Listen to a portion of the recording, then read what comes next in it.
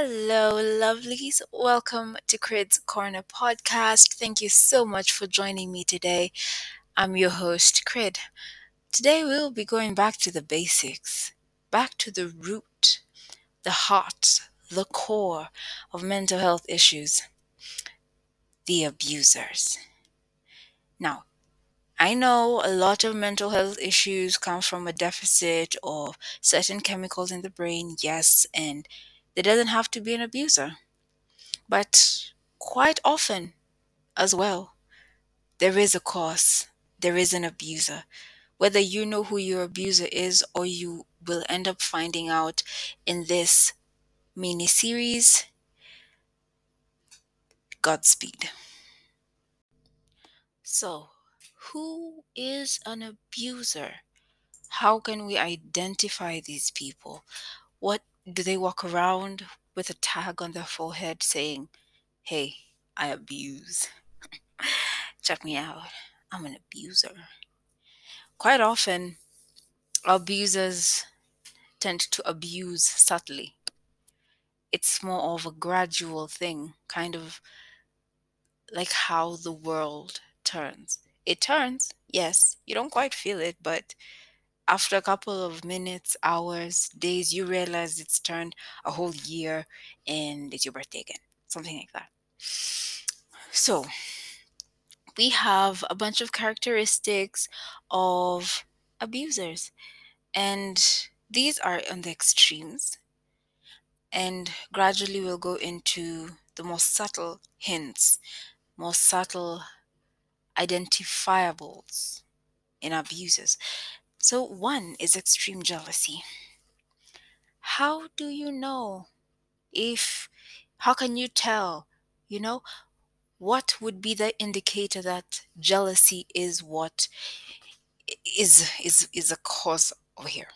Now, jealousy won't come, or it doesn't always come in as, the typical cliche movie type jealousy where we see girl jealous over guy moving on or vice versa and tries to sabotage the new relationship.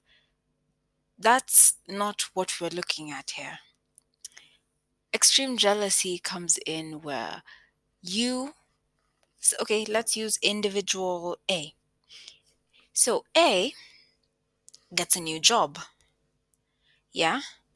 But B isn't happy about that because A having a job means B gets less attention. Because attention has to go to the job. And B starts acting angry every time A brings up the idea of the job, or brings up something that happened at work, or brings up the prospect of a promotion at the job. And this can eventually lead to something that will expound later on, called gaslighting. Ooh, fancy term, gaslighting. We'll expound on that later. But extreme jealousy is one of the very common characteristics of abusers. Sometimes they go to the extent of getting violent, which of course, if it does get to that point, kindly do get help. Talk to a friend, talk to a trusted authority, talk to someone, talk to me. I will definitely do anything in my power to help you. In tandem with extreme jealousy comes possessiveness, where you are mine and I will make you feel like you don't need anyone else or no one else will love you as I have. Best example is Tangles. I believe everyone has watched Tangles, where Gothel, she's called Gothel, right? Madame Gothel, I think, manipulates Rapunzel into believing that outside there everyone is horrible, evil, and when you get hurt, don't come crying to me, okay? Because I warned you and you didn't listen. So go out there. Go. Go. Typical abuser behavior. Again, in tandem to this tandem is bad temper. These people tend to be very irritable. When they feel threatened, instead of approaching conversations like a mature adult, grown up, someone who has at least a bit of communication skills, they get angry and they feel attacked. So they immediately go into attack mode, you know?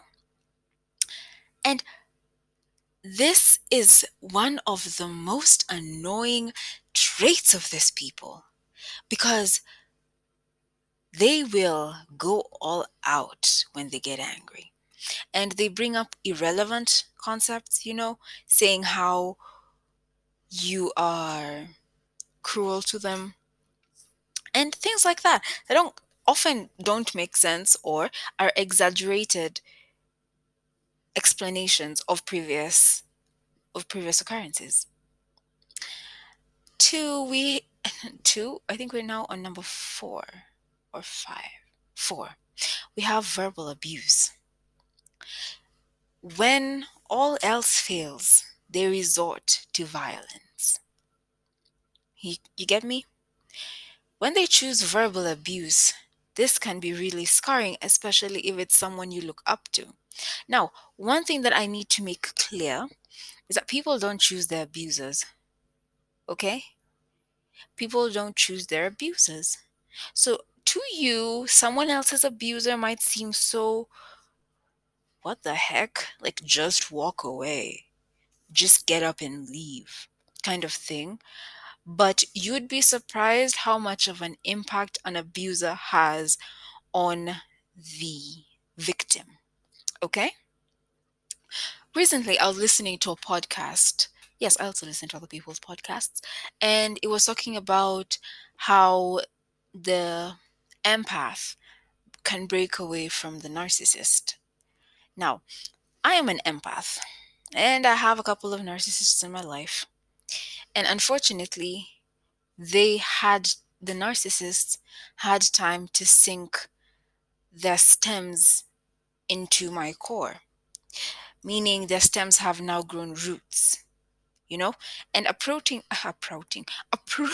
something that has deep spread roots is very difficult. It takes time because if you cut off the stem but leave the roots, it still has potential of growing back. Even worse, the roots could rot and create a horrid, nasty, disgusting, stinky mess. Okay?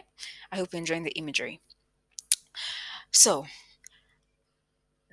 I was listening and I understood, I learned that the empath has power to break away from the narcissist. Okay? So here, we can use that in this one. The victim can break free from the abuser.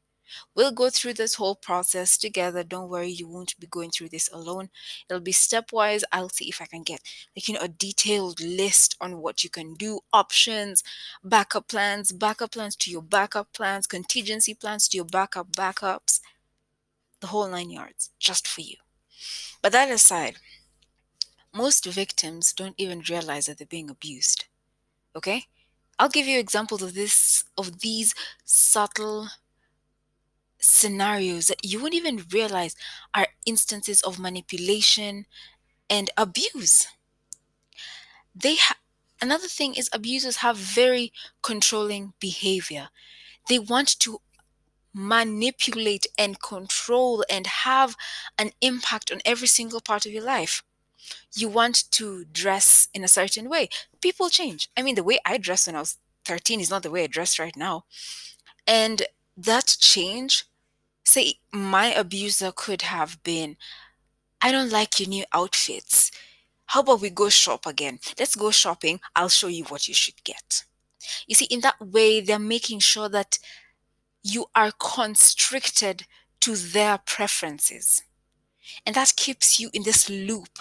Makes sure that you're constantly wrapped around the little finger, so that they'll always have a chance and ability to constantly be able to control, dictate, direct every single move of yours. Because why? Because it gives them power. They feel needed, they feel necessary. Now, I'm not justifying the abuser. I'm not. Don't get me wrong. Their behavior is uncouth, uncalled for, Neanderthal like, very outdated. I mean, not even mammoths did this. Okay? Probably did, but for emphasis, they didn't. Okay? And this controlling behavior, this need for justification, for being needed, being wanted, being in control, it leads to so much unpredictability. It shows you so much possessiveness, it shows, it brings out such dark, nasty parts of these people. And again, no one can choose the abuser. So it could be your boyfriend, it could be your girlfriend, it could be your parents, it could be your teachers, it could be your siblings. They do anything in their power to get you to do what they want, to get you to do something that'll appease them, appease their egos. Okay? It all circles back to them. And oh, honey, I am going to expound on this because this is a very, very touchy subject. And oh, there's some places I need to touch. Okay? So, this is something we're going to be expounding over the next few weeks. And I am so excited for this. If you're out there and you're an abuser, you better check yourself. Because, honey, I'm finna expose you. I'm gonna expose you. And oh, dear victims, I'm gonna show you how to go through this the proper way. I didn't go through my beginning, the beginning of my healing properly. So I have a lot of issues, a lot of messiness. You know, it's the difference between a professional baker and a 3-year-old trying to bake. See the mess in the kitchen that'll be there afterwards?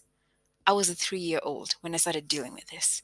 And I'm going to help you to the point that you're going to start your healing like a professional baker.